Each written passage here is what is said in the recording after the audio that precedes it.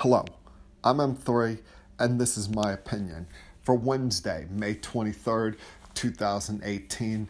Here today to recap Smackdown Live from last night, where, after the complaints I had from Monday Night Raw the previous night, where it felt like there was a lot of quantity and not enough quality, last night was kind of the opposite of that. They left you wanting more. They gave you a lot of quality. Every segment, while it may not have been, over the top great, it served a purpose and wasn't just a time-killing mechanism.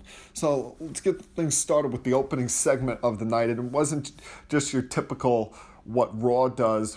Oh, let's send the boss out there, talk for a couple minutes, have him get interrupted, and then let's set up a match. No, you had The Miz come out and start off the show with MITB. Promotes his TV show coming up in July, the reality show about him and Maurice, called Miz and Mrs., before he welcomes out his guests for the night, The New Day. And, The Miz was looking to get the scoop. He was looking to get the information people want to know, and that's which member of the New Day will be representing their team in the men's Money in the Bank ladder match in 3 weeks. And, the New Day, they did a lot of playing games with The Miz here. First they talked up The Miz's accomplishments, but then they kept playing games with them on which one of them it would be in that match. But before The Miz started getting annoyed with them, and throughout this segment, The Miz was playing the antagonists here, talking about each one of them as individuals, Xavier and his PhD, and how he may be the smartest wrestler on the brand, Kofi, and how he's won every championship except for the WWE title, and then Big E, how he's the biggest, strongest guy on the team, maybe the strongest in the company, and talking about how there's only one of them that can be the WWE champion. Now, trying to cause some tension between the three of them, and he was trying to cause a rift in the New Day, something that they weren't falling for. Even went as far as saying that he could beat any one of them on any given day of the week. They had said, all right, it's going to be E, meaning it would be E facing The Miz. Miz decides to duck out, leave, and as they're throwing pancakes at him, going shame, shame, shame. With all the goofy things the New Day does, I'm surprised that the pancakes thing has stuck. Especially, I have pity for the poor guy that has to make the pancakes each and every single week. You figure, Miz is going to escape this one, but he gets backstage and is confronted by SmackDown Live general manager Paige, who informs them that match was going to happen right now. The match itself, it was good, didn't overserve its purpose, didn't last longer than it should have, but also provided good, goofy and dramatic moments where you had Kofi Kingston and Xavier Woods splitting time on commentary. The match starts with Xavier on commentary before a commercial break, and then Kofi goes to join commentary. There was that point where Big E's down outside the ring, and they say end of round one, and then they're going over toweling Big E off and even pouring pancake syrup down his mouth, which was funny. Yeah, and of course, The Miz looking for any cheap victory. And you figure, you look at the two guys, The Miz was going to have to pull off the cheap victory to win this match due to the size difference between him and Big E. And he was able to get that after a blindside attack by Sheamus and Cesaro, the Bar, on Kofi Kingston and Xavier Woods, providing enough of a distraction for The Miz to hit the skull-crushing finale and get to the victory there. So, the segments here, they served multi-purposes. The Miz being an instigator, trying to cause problems with the New Day. B, the New Day keeping everybody on suspense, keeping the mystery of which one of them is going to be in the Money in the Bank. And C, continued their rivalry with the Bar, which has been a rather successful one for them since the Bar moved over to SmackDown Live. Now, coming up next week, things will get even hotter between these two sides as The Miz will team with the Bar to go up against the New Day in a 6-man tag team matchup. Just one of a few matches that we have to look forward to for next week's SmackDown Live.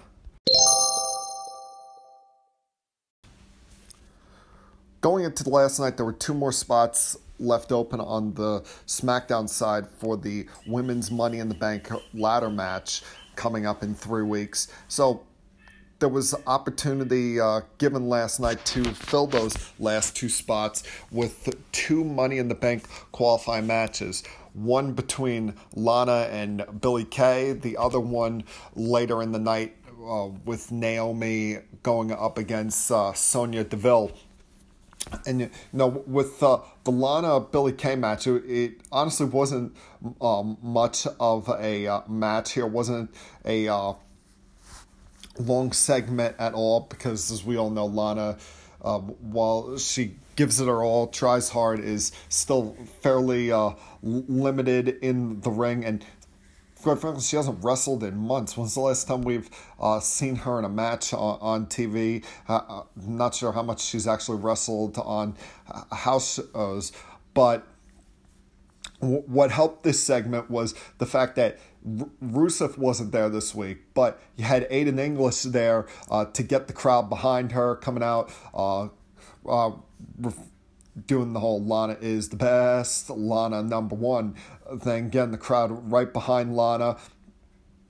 It led to the Iconics then coming out right after it, and trash talking English right before the match when Aiden pulled out a giant poster referring to today as Lana Day, leading to some argument outside the ring, and Lana was able to come out there, get the upper hand on both Kay and Royce, taking out Peyton Royce so she wouldn't be a distraction, and then getting a quick victory over Billie Kay. And now the purpose of this segment was to continue to try and build up Lana as a relevant part of the women's division, but also to continue to tease what I've long speculated, and that's eventually that Rusev and Lana are going to turn on Aiden English. As fun a gimmick as it is, cool as it is, the crowd gets behind Aiden English with the whole Rusev Day, now with Lana is the best and Lana number one. You had the crowd right behind her chanting that last night, and chanting Lana Day right after her win. It's clearly obvious. Eventually, the two of them, if they're unsuccessful at Money in the Bank, are going to turn on Aiden English. And that will be a disappointment with the crowd, and they're going to have to find something else to do with Aiden. But I've seen this coming for weeks, ever since when Lana came up to Rusev and Aiden backstage and wanted to talk to Rusev by himself, saying that she feels that he hasn't been as aggressive lately in the ring, and feels that something's getting in his way. It kind of feels like they've been teasing toward this for a while now. So we'll see when that does happen, if it does come to fruition. The other women's qualifying match last night, as we talked about, was Naomi going up against Sonya Deville. Sonya Deville getting a second opportunity for Money in the Bank because she was in a triple threat match last week against her teammate Mandy Rose and against Becky Lynch, a match in which she didn't win, but she also wasn't the one that tapped out to Becky Lynch, so she thought she deserved another opportunity. But even though she dominated the match, in the end, the athleticism of Naomi was too much. Even that point where they both kicked each other in the face, and Naomi seemed to get the better of that, leading to her roll-up victory over Deville. I'm surprised they have Deville lose so many of these matches, so many of these one-on-one matches, because they've been trying to play up her background as an ex-MMA fighter, and lately she's been more of a stepping stone. They tried building her up when she was in NXT as this badass who comes from the MMA world, and instead she doesn't have a full payoff. She will dominate these matches and look good, but then in the end lose to something as simple as a roll-up, and it kind of takes away any intimidation factor that you want to have there with her in the women's division. So maybe these continued losses are just a way to continue to build the issues and build problems between the two members of Absolution and their former protege, their former mentor, who is now the general manager of SmackDown Live.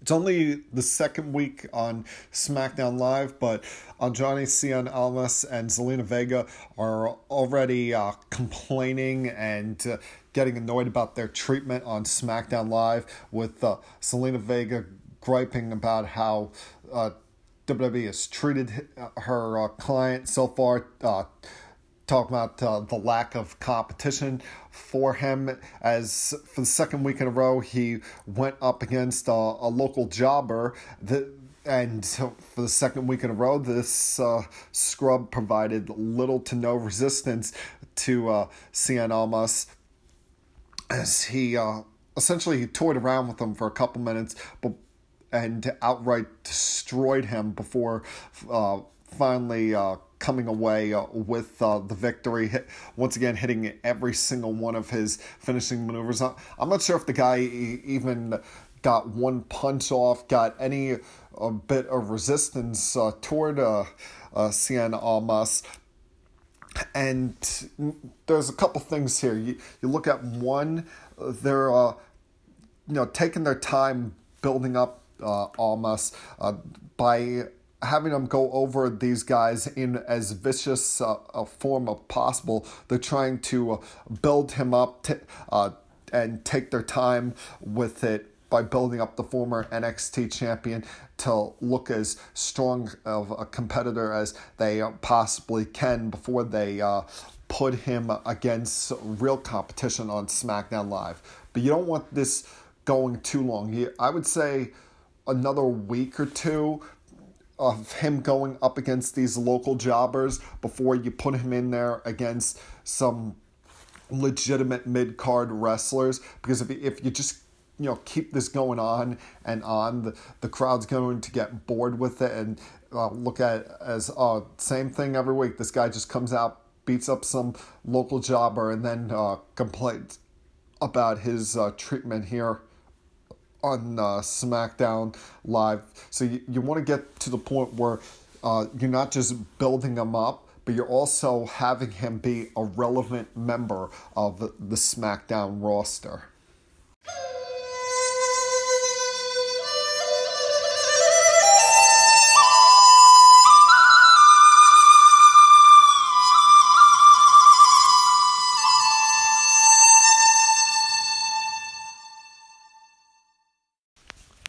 After last week's win over AJ Styles, Nakamura was allowed to choose the stipulation for their WWE Championship match at Money in the Bank, and we're prepared to come into this night to find out what's that stipulation going to be, what's going to be the match type he chooses. So AJ came to the ring to meet Nakamura, demanding to hear the stipulation. At first, Nakamura played around with him by demanding to see replay from the victory last week, joked that their title fight would be a pillow fight before it turned into a brawl between these two guys, as you'd expect. It's gone from respect over the last couple months to just flat-out hatred, a very personal rivalry, arguably been the rivalry of the year in WWE so far with the match quality that they've had and the animosity between the two of them. And once it got to the outside, that's when Nakamura took control of the fight, hitting AJ with a chair and then hitting him with the Kinshasa before it became fairly clear what match type he was going to choose, because he started counting AJ down, got to a 10 count, and then climbed on to the announce table and revealed to us all that their match at Money in the Bank will be a last man standing match. And quite honest with you, this is a natural fit here for this rivalry, because the last two times they've faced off for the title, there's been no decision. There's been a double count out in Saudi Arabia, and then there was the double 10 count no contest at Backlash. So you might as well give a decisive finish here for these two in arguably one of the most personal, dangerous, and ferocious match types that WWE can have, which promises to be violent, a lot of weapons used, a lot of emotion will be shown here, because both guys want to put a statement in what will probably be the last match of this series. Even if Nakamura wins the championship, I could see a situation where AJ doesn't get his title rematch and they just move on to another opponent for Nakamura to face, or if AJ retains the title, then Nakamura goes to the back of the line and has to move on to another feud. What I hope for this match, I expect greatness out of these two, but I hope that this does not turn into a low blow fest like Backlash did at the end. You want to have weapons. You want to have these guys jumping off stuff, doing crazy stuff, doing their finishers on the stage or outside the ring. You get the announce table involved, as you usually see in this kind of match. Fine. But don't turn it into it being all about the low blows as it has been the last several months and weeks of this rivalry. Have a ferocious, conclusive end to what's been a great rivalry since the Royal Rumble, and leave us saying that, wow, that rivalry is something that we're going to remember 2018 for, these matches. Not just the fact that Nakamura continuously hit AJ Styles with low blows in his pursuit of the WWE Championship. Unlike Raw Monday night, last night the SmackDown Live Tag Team Division was actually given a relevant, useful spot on the program when the Usos went up against the Good Brothers, Luke Gallows and Carl Anderson, to determine who would face the Bludgeon Brothers for the SmackDown Live Tag Team Championship at Money in the Bank. And there was a surprising amount of tension between these two before the match, a lot of trash talking back and forth with the Usos, saying this ain't Japan anymore, this ain't Monday Night Raw, this is SmackDown Live, where the Usos run the show. And the reason I call it surprising is because these two teams haven't faced each other in a couple of years. They've prior to this recent superstar shakeup, they've been on different shows. Yeah, when Anderson and Gallo first came to WWE and were alongside AJ in the club. They had their issues with Roman Reigns and his cousins, the Usos, but other than that, these teams haven't faced each other. So surprised the amount of trash talk they had back and forth. Maybe this could build to a rivalry between the two teams down the road, especially when you consider the intensity there that made a mid-card match, for all intents and purposes, feel even bigger and gave you some good quality, some good spots here, which eventually led to Gallows and Anderson pulling off the victory once the Usos tried to go for one too many high-flying spots.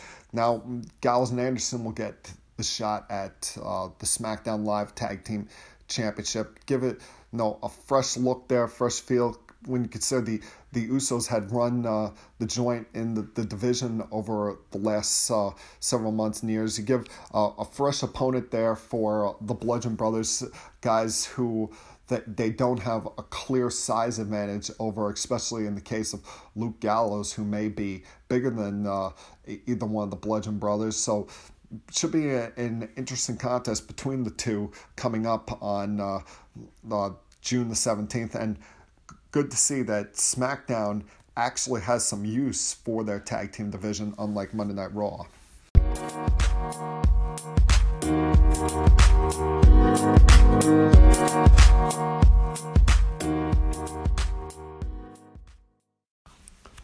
Now, originally last night we were supposed to determine the fourth and final qualifier for the SmackDown side of the Money in the Bank men's ladder match. But due to injury from Big Cass, there was no opponent for Samoa Joe to face. So what they decided to do is show why SmackDown is the land of opportunity, the land of giving a second chance to people who actually deserve second chances, unlike on Monday Night Raw, where Kevin Owens seems to get chance after chance after chance, or Roman Reigns seems to get chance after chance after chance. They gave an opportunity to two guys who deserved a second chance in Daniel Bryan and the United States champion Jeff Hardy, the two of them facing off to determine who would face Samoa Joe next week on SmackDown Live for the final spot on the men's Money in the Bank ladder match. It was, the kind of match, the kind of back and forth match you expect from these two guys. First time ever that they had faced off in a one-on-one match, because remember, during Daniel Bryan's first run in WWE, Jeff Hardy wasn't here. He was over in Impact Wrestling, and Jeff Hardy came back at a time in which Daniel Bryan wasn't cleared to wrestle. So this was kind of a dream match, a dream come true match. Both guys showing respect for the other leading into the match. Daniel Bryan even referring to Jeff Hardy as a legend, which he is. Both guys here are future WWE Hall of Famers, and you can argue that this might have been Jeff's best singles match since he came back from injury. Him and Daniel both had a lot of energy for this match, and it's the kind of match that if it was put on pay-per-view, you'd love to see it again, because for the limited time spot that they gave this match, being that SmackDown never goes over their time slot, it had a lot of quality, whether it be the high flying of Jeff leaping off the ring apron, clotheslining Daniel Bryan, Daniel and his technical abilities able to counter Jeff's high flying offense, even Jeff able to avoid the yes kicks at certain points, and his risk-taker mentality going one step too far when he tried to go for the Swanton Bomb to end the match, only for Daniel to counter it with knees to the back to set up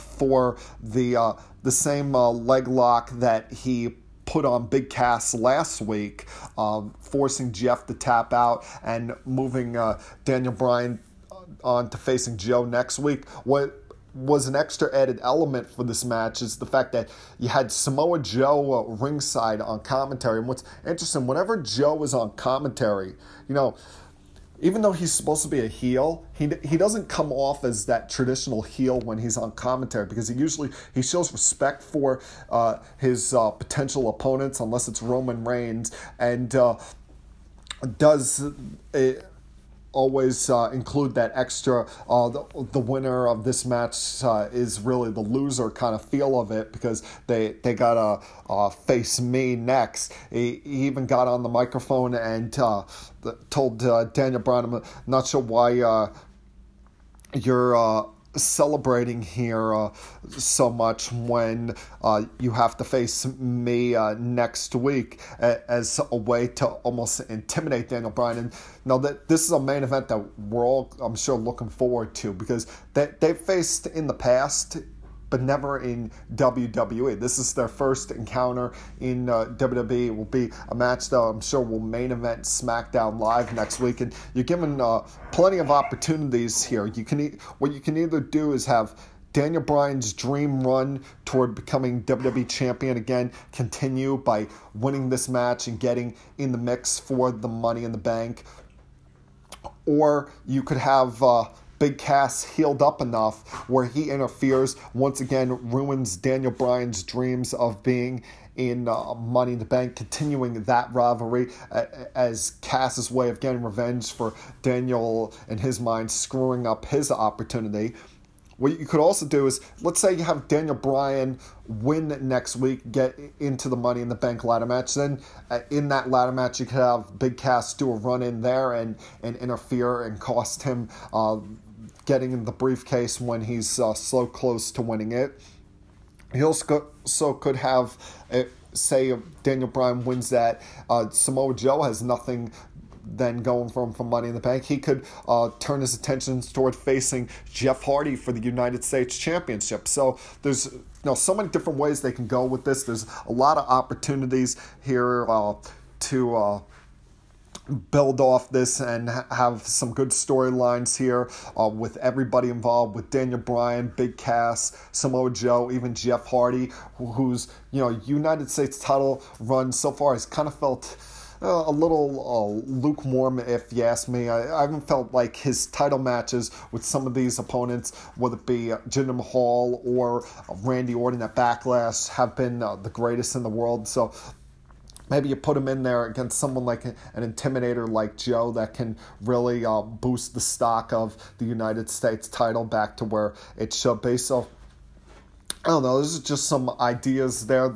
but there are plenty of different ways WWE can go, and that added element of surprise and unknown for SmackDown Live is what we love about that. So we'll see next week where that goes. Remember, 2 big matches coming up next week.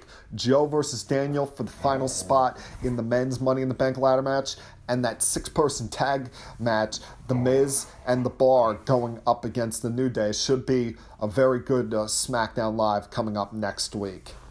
For this Wednesday, May the 23rd, 2018, I'm M3, and that was my opinion. Remember, follow me on Twitter at M3Rosansky. As well, tell your friends about where they can find our podcast each and every week. I'll try to do a sports podcast later on today. They can find us either through the podcast app, M3's Opinion, or anchor.fm/M3's Opinion. Subscribe and you'll be informed every time I post a new podcast. Everybody enjoy the rest of your day, and I'll talk to you again very soon.